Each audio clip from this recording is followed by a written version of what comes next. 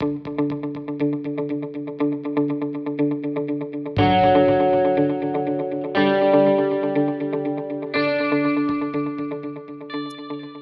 I'm Leslie Manukian, President of Health Freedom Defense Fund and host of Conversations on Health Freedom.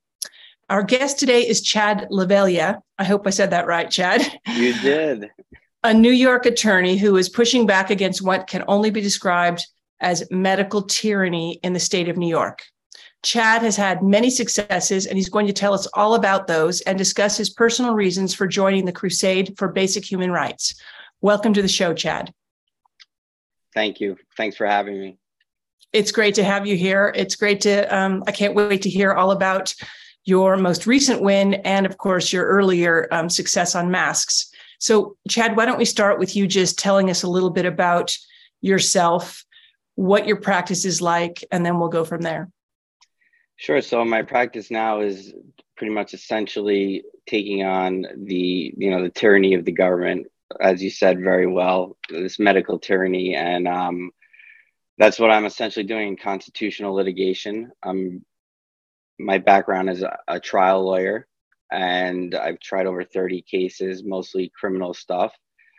But this is where my heart's at now, and I'm keeping on the fight. Well, since you brought that up, why don't you tell us what got you into this? Because not everybody is passionate about health freedom and our rights. And in particular, a lot of attorneys aren't. So what was it that actually hooked you into this, that brought you into wanting to defend people's health freedoms? Good question. So I've always been a protector or believer in individual rights, always. That's how our Constitution works. And I was at a board meeting last September. It was my second board meeting, and they were going over the masks and how kids were going to have to wear masks when they returned to school. And I looked around and I saw a lot of parents just distraught, and they were begging the board to do something. And all they got in response was, hands up. And so I saw an opportunity to try to help these parents and find out what's going on. I go up to the mic and I ask the lawyer, "What's the deal with this mask mandate? I don't understand." And he gave me a bunch of baloney. And I went back home.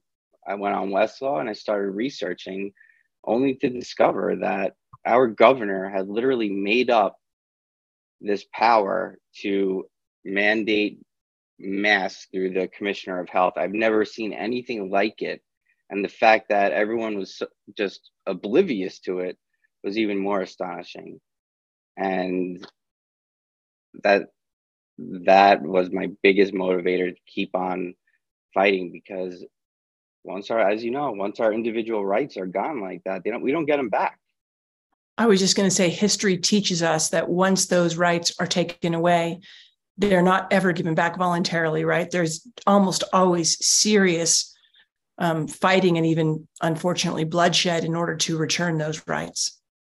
Absolutely. And so it's essential that we fight for them. But really, the children was the main motivating factor. It's not my children. It's all these children and hearing their stories is just, it's astonishing, the pain and the suffering that they silently sat through in class, being masked all day.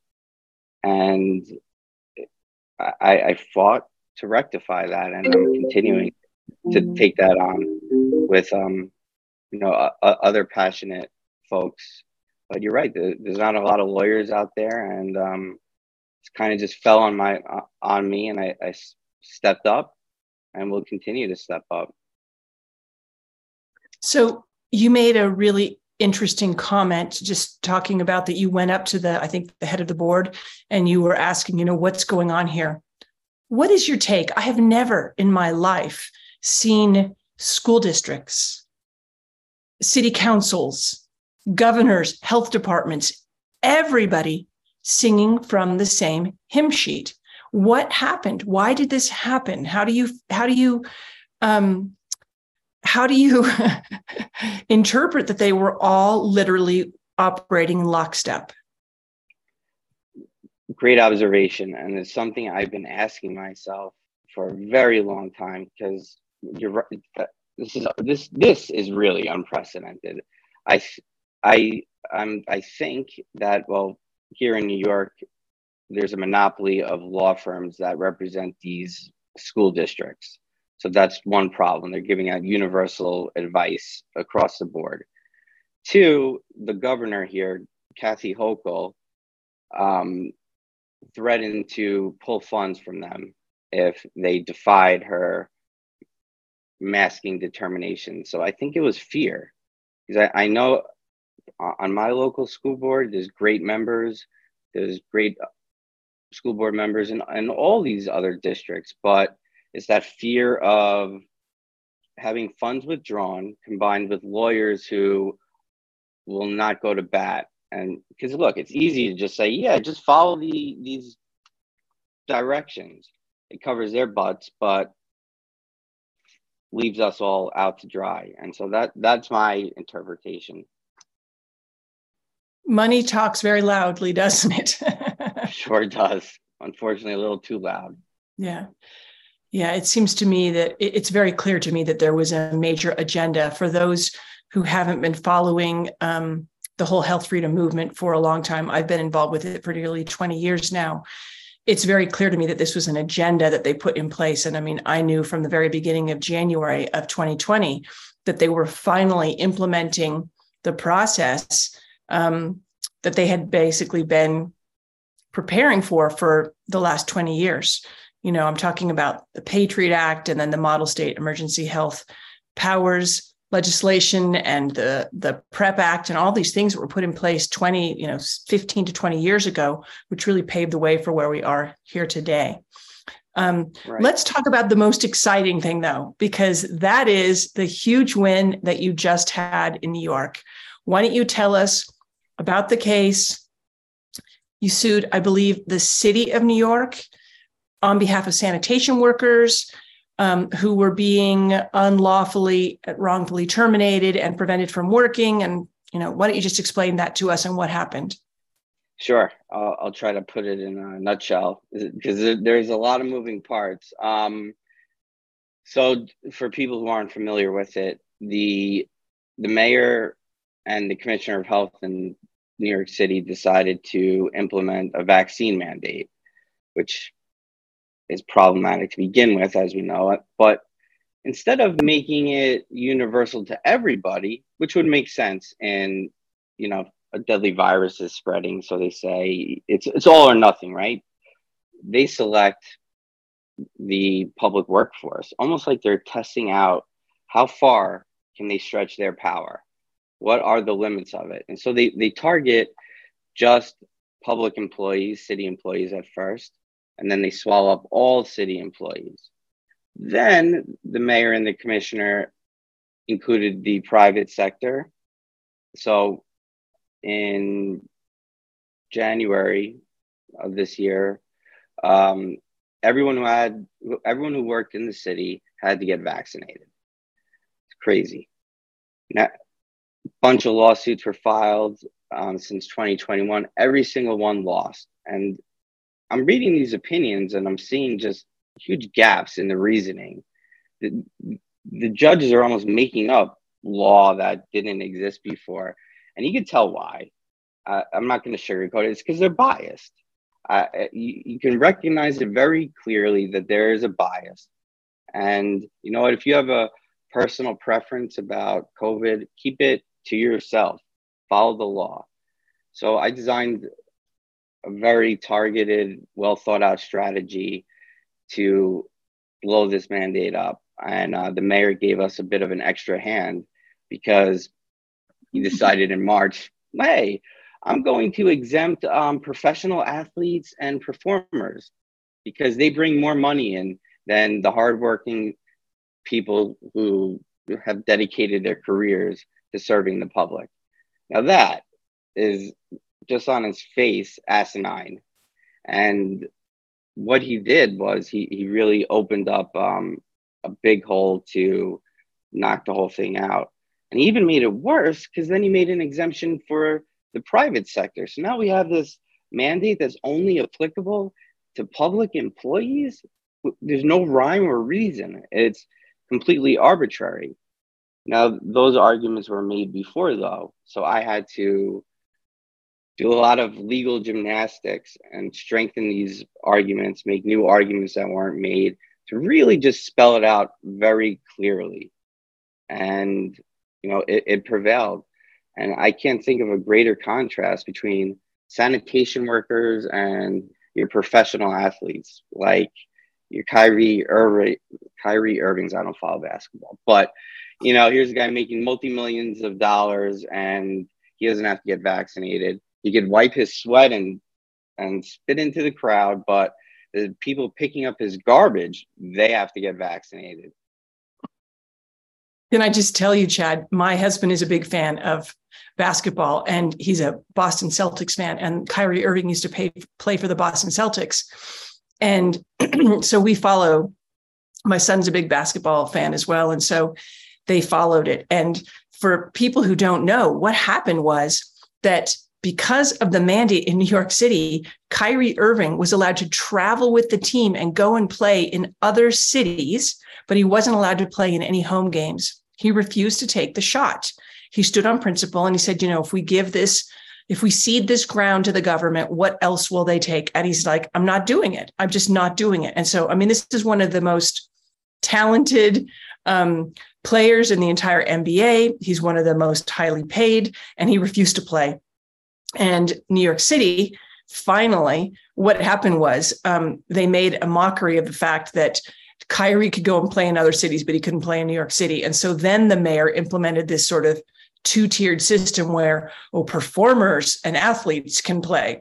And it just showed you what kind of a hypocrite this man was, right? He was also, the mayor was also meeting with health freedom activists well before he took office. And he was reassuring them that he was going to stand by our side. That's what he was doing. So it's kind of, I think it's very interesting that this is what he was doing. He was really playing in games and being a clear politician. And thankfully, you, Chad, showed him for the hypocrite that he is, because that's what it comes down to, pure hypocrisy. Yeah. They don't give a darn about the working people, but the people who can who can embarrass them on social media and in the public square, well, we'll give them a pass, right? And so what ended up happening was he couldn't adhere. The court said, look, this is blatantly ridiculous. In fact, the judge ruled that it was arbitrary and capricious, right? Yes, he did. Yeah. And it should have happened sooner. And it's hypocrite is an understatement. And I don't know how people like him can be in public office. I think what he's doing is criminal, to be quite honest. I'm not saying he's going to get charged, but think of the level of discrimination we're witnessing here. And it's just unfathomable that I never thought I'd see this in my time, that a mayor or a politician would crown themselves as king and pick winners and losers like this, and people just walk by like it's an okay thing. It's not. And I don't care how big or powerful the government is or Mayor Adams, people like me, we're going to stop you, and we're going to push back, and we will keep pushing back until we get our rights back. Yeah, I don't think we can understate, or rather we can't overstate the dangers of what have happened in the last few years. And it hasn't just been Eric Adams and Kathy Hochul in New York or Andrew Cuomo. It's been Governor Brad Little in Idaho, where I live, supposedly a conservative state that respects rights. He's actually going around, he did during the election, he was campaigning on the fact that he claimed that he hadn't locked down Idaho. He literally was lying to the populace.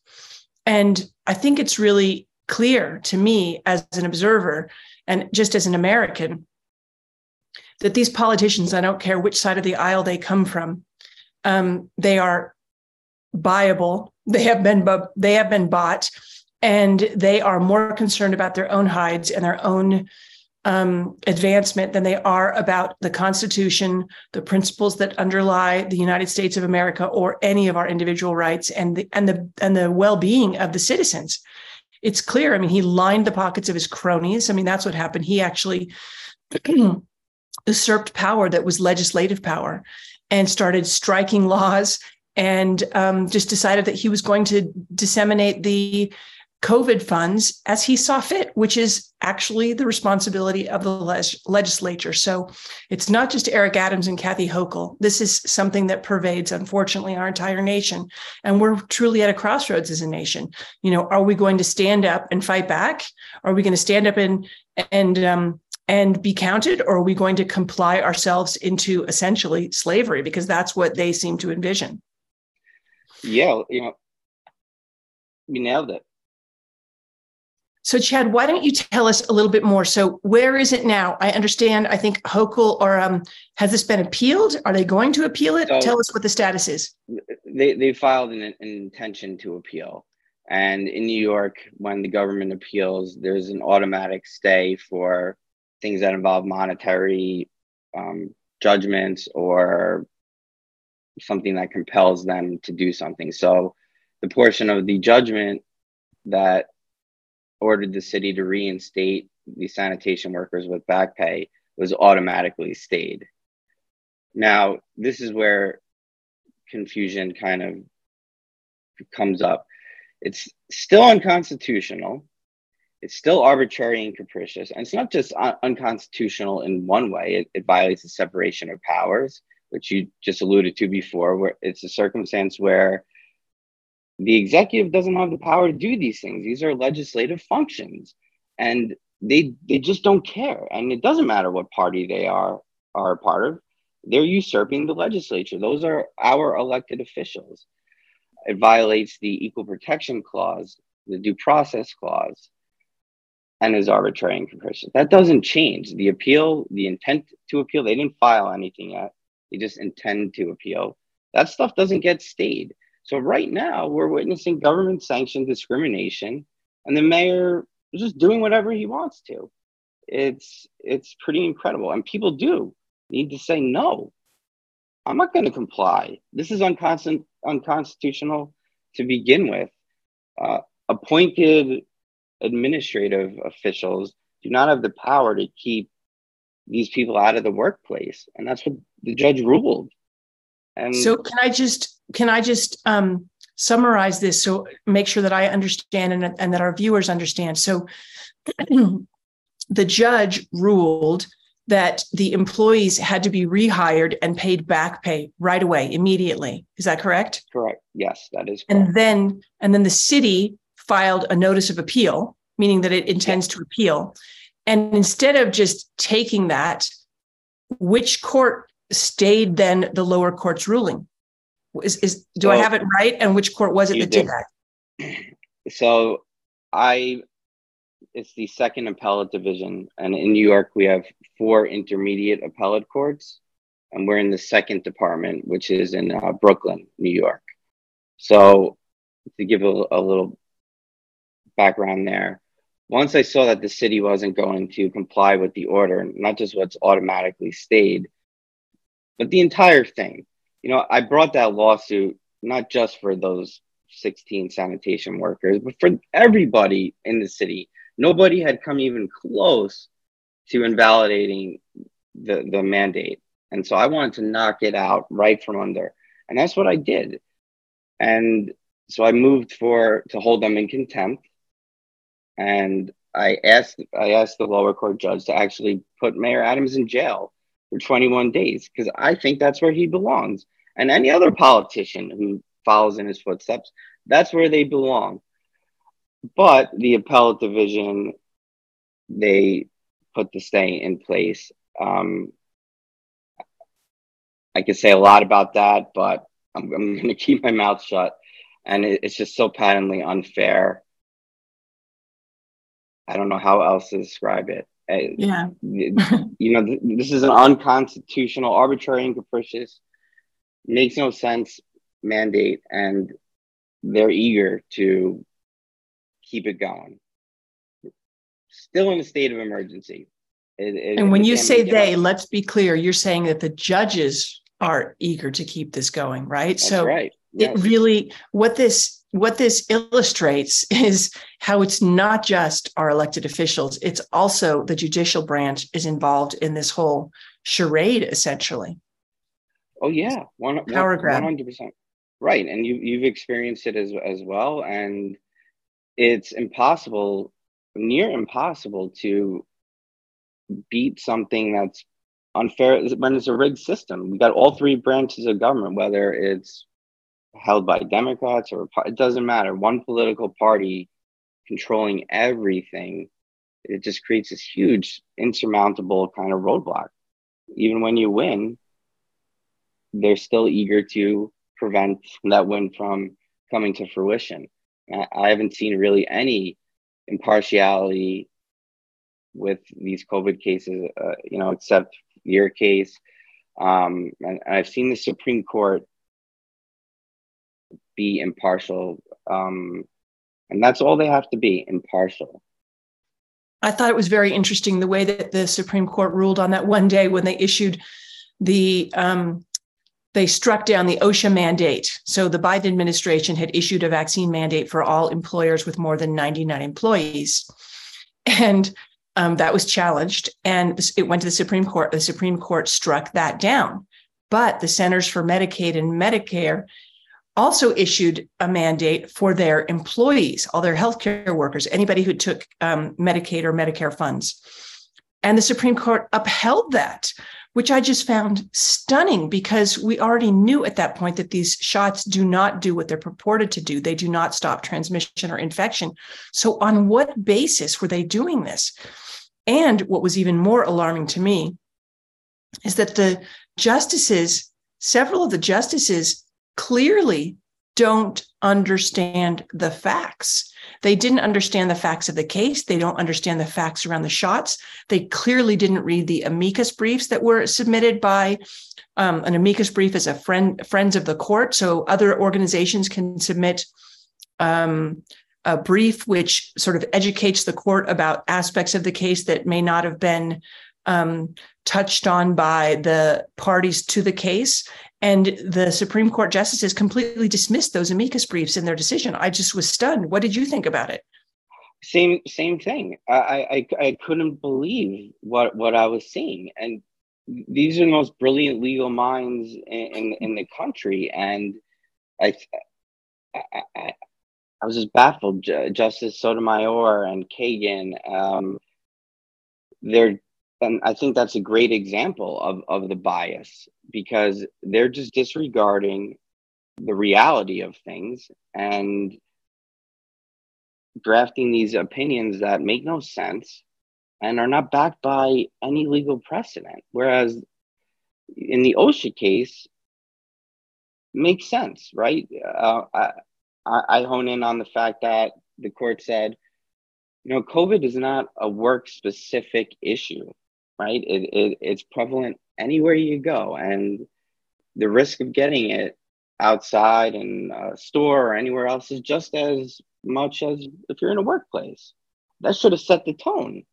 And then I think you're referring to the Biden v. Missouri case, where they just, went the opposite way and just ruined the lives of thousands of healthcare workers, people who were there when no one else was, and they did it because of their own feelings. Sotomayor was just so removed from the facts of what's going on, and it's a travesty. It really is a travesty to see at the highest level that bias. They didn't even appear to be impartial, in my opinion.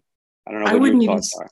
Well, I don't even know if it's bias. I think it's sheer ignorance. I mean, it was almost as if they were had been watching one side of cable news or something like that, and they were taking their talking points from there, because they clearly hadn't read the briefs. They clearly didn't know the facts, and they concluded that healthcare workers, that patients who went to these medical facilities had the right to believe and trust that the people who were treating them couldn't make them sick. But the problem is that's not possible, given that these are not, do not confer immunity or prevent transmission. And so it was just nonsense. It was nonsense. That's all I can say. And so it's truly heartbreaking. I mean, when I read that, I was so distraught because it was impossible to reconcile those two decisions. And they came out. Didn't they come out the same day or within 24 hours? I mean, I couldn't believe. Yeah. Total shocker. And it hinged on, one justice, the Chief Justice, for some reason went with the majority there. But I don't know how you can reconcile it. Yeah. And I do think that the dissent was way more powerful of the dissenting justices. And when you read their dissents, that it makes sense. They are applying logic to facts. They're using the law. They don't just recklessly abandon what the reality is. And so, yeah, your theory is probably more viable than mine, that they're just getting this information from one news channel or one source, yet they're ignoring what's right in front of them. So, Chad, let's switch a little bit and let's talk about one of your other successes. Tell us about your mask case. Give us a little bit of the background and what happened with it and where it stands today.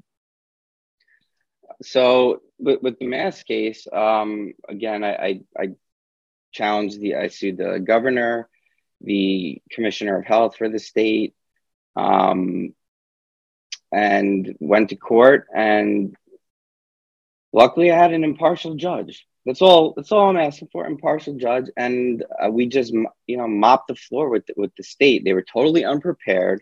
And I don't know if you've seen this common theme. They go in very, very arrogant, because I'm going into court and they've already won every single case prior. So I'm having to jump over the mountain of these 10 or so cases. But they were just completely unprepared for what was to come. And again, I laid out the arguments very, very clearly.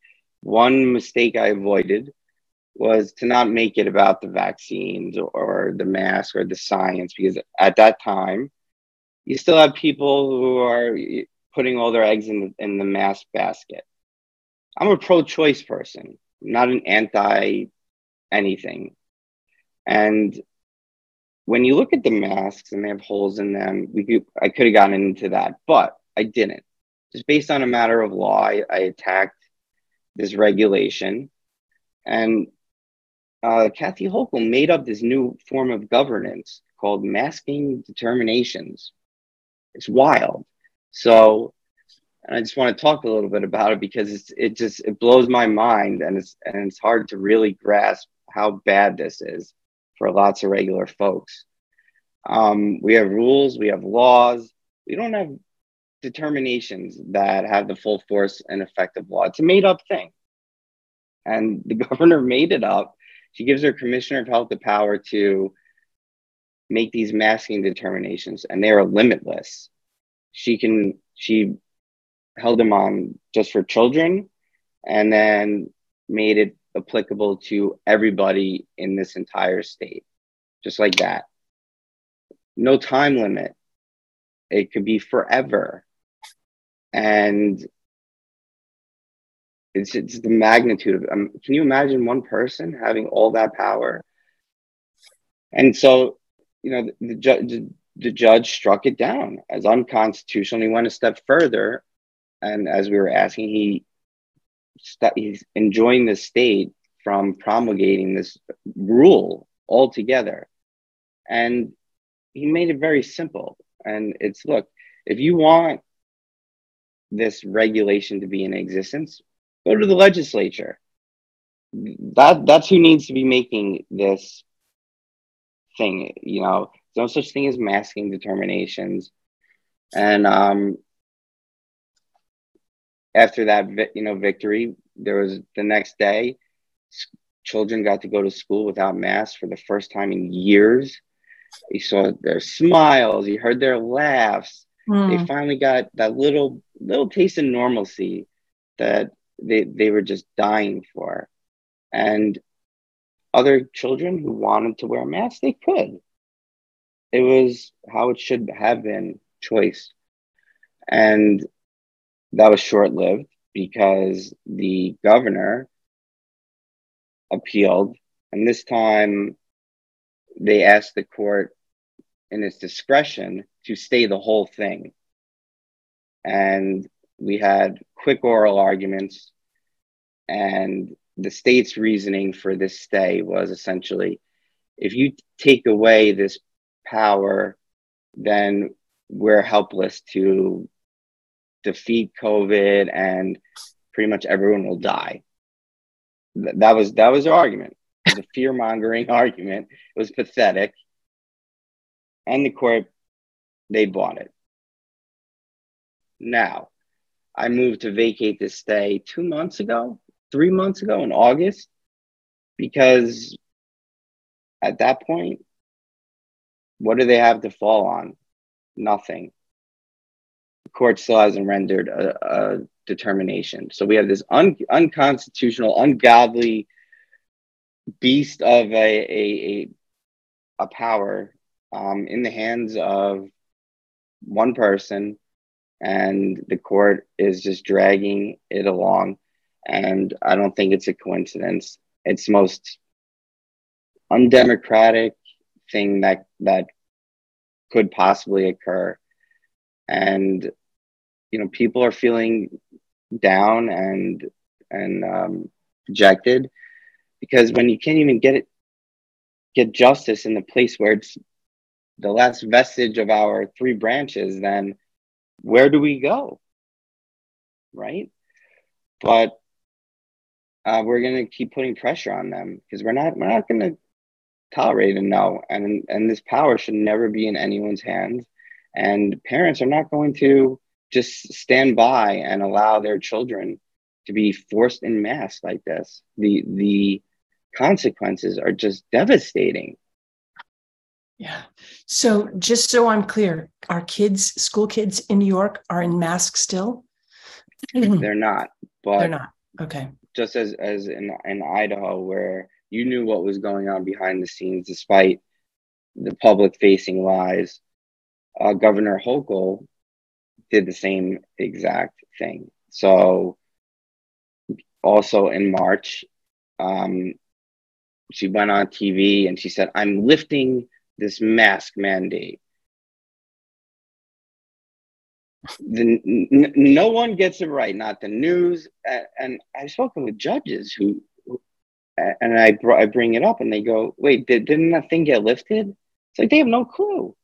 There was no mandate. She can't lift it. So she just circumvented not only the legislature the first time around, but she now is circumventing the rulemaking process, which in New York we participate in. They have to have public comments. I don't know if there's a similar process in Idaho. I'm sure there is. She just circumvented it on live television, canceling out this made-up thing, saying she's lifting it, but she didn't. And she's still, every 2 months, pushing this through as an emergency. And in fact, it's expired already. It expired in August of 2022, but because the executive branch is run by, this is their boss, what are they going to do? So they extended it out to December, and they're playing around with our laws and our democracy. So kids are not in masks, but just like that, she can activate it. And these are the state's words. They say they can activate it and deactivate it. And it's scary. It is scary. That's exactly what it is. It's it's really important that people understand that the courts are a peaceful way to resolve disputes and problems, and a peaceful way to hold government accountable. I think our country has one major flaw. I mean, it has many flaws, but one major flaw is with our political and judicial system. And that is that they can promulgate laws. So the legislature can pass laws, or the governor can issue edicts like Hochul has done. And then we have to actually prove that it's wrong. We have to sue. Right. And that's wrong. There should be some mechanism by which the judicial branch or someone vets every law in order to determine whether or not it's constitutional before it's allowed to take effect. Because it shouldn't be on our backs to amass tens of thousands of dollars to sue and challenge these people. But this is what's happened. I mean, essentially, our country has devolved into this undemocratic, unfair police state. That's what's happening. And I know that maybe sound extreme to some of our viewers, but that is clearly, very clearly what's happening. And it's very sincerely my view that they keep extending the emergencies because it affords them extraordinary powers. And so the Biden administration just extended the emergency through next spring, I think March or April. What in the world for? It's crazy. So I just want to drive that point home that the courts should be unbiased. They should be a neutral place where we go in order to settle disputes peacefully. That's the peaceful solution. But that's being taken away from us. And when that's taken away from the people, ultimately, things don't end very well. I will just say that. I couldn't agree more. And I love how you very succinctly put it. And it's not an exaggeration. Our country has become a police state where our government thinks that they have the right to tell us what to do over things that are within our province, decisions we make daily, and that they know what's best for us. And it's sickening because the slippery slope is real. It's a real thing. 100%. 100%. So, Chad, let me just ask you something. Yeah, sure. You live in New York.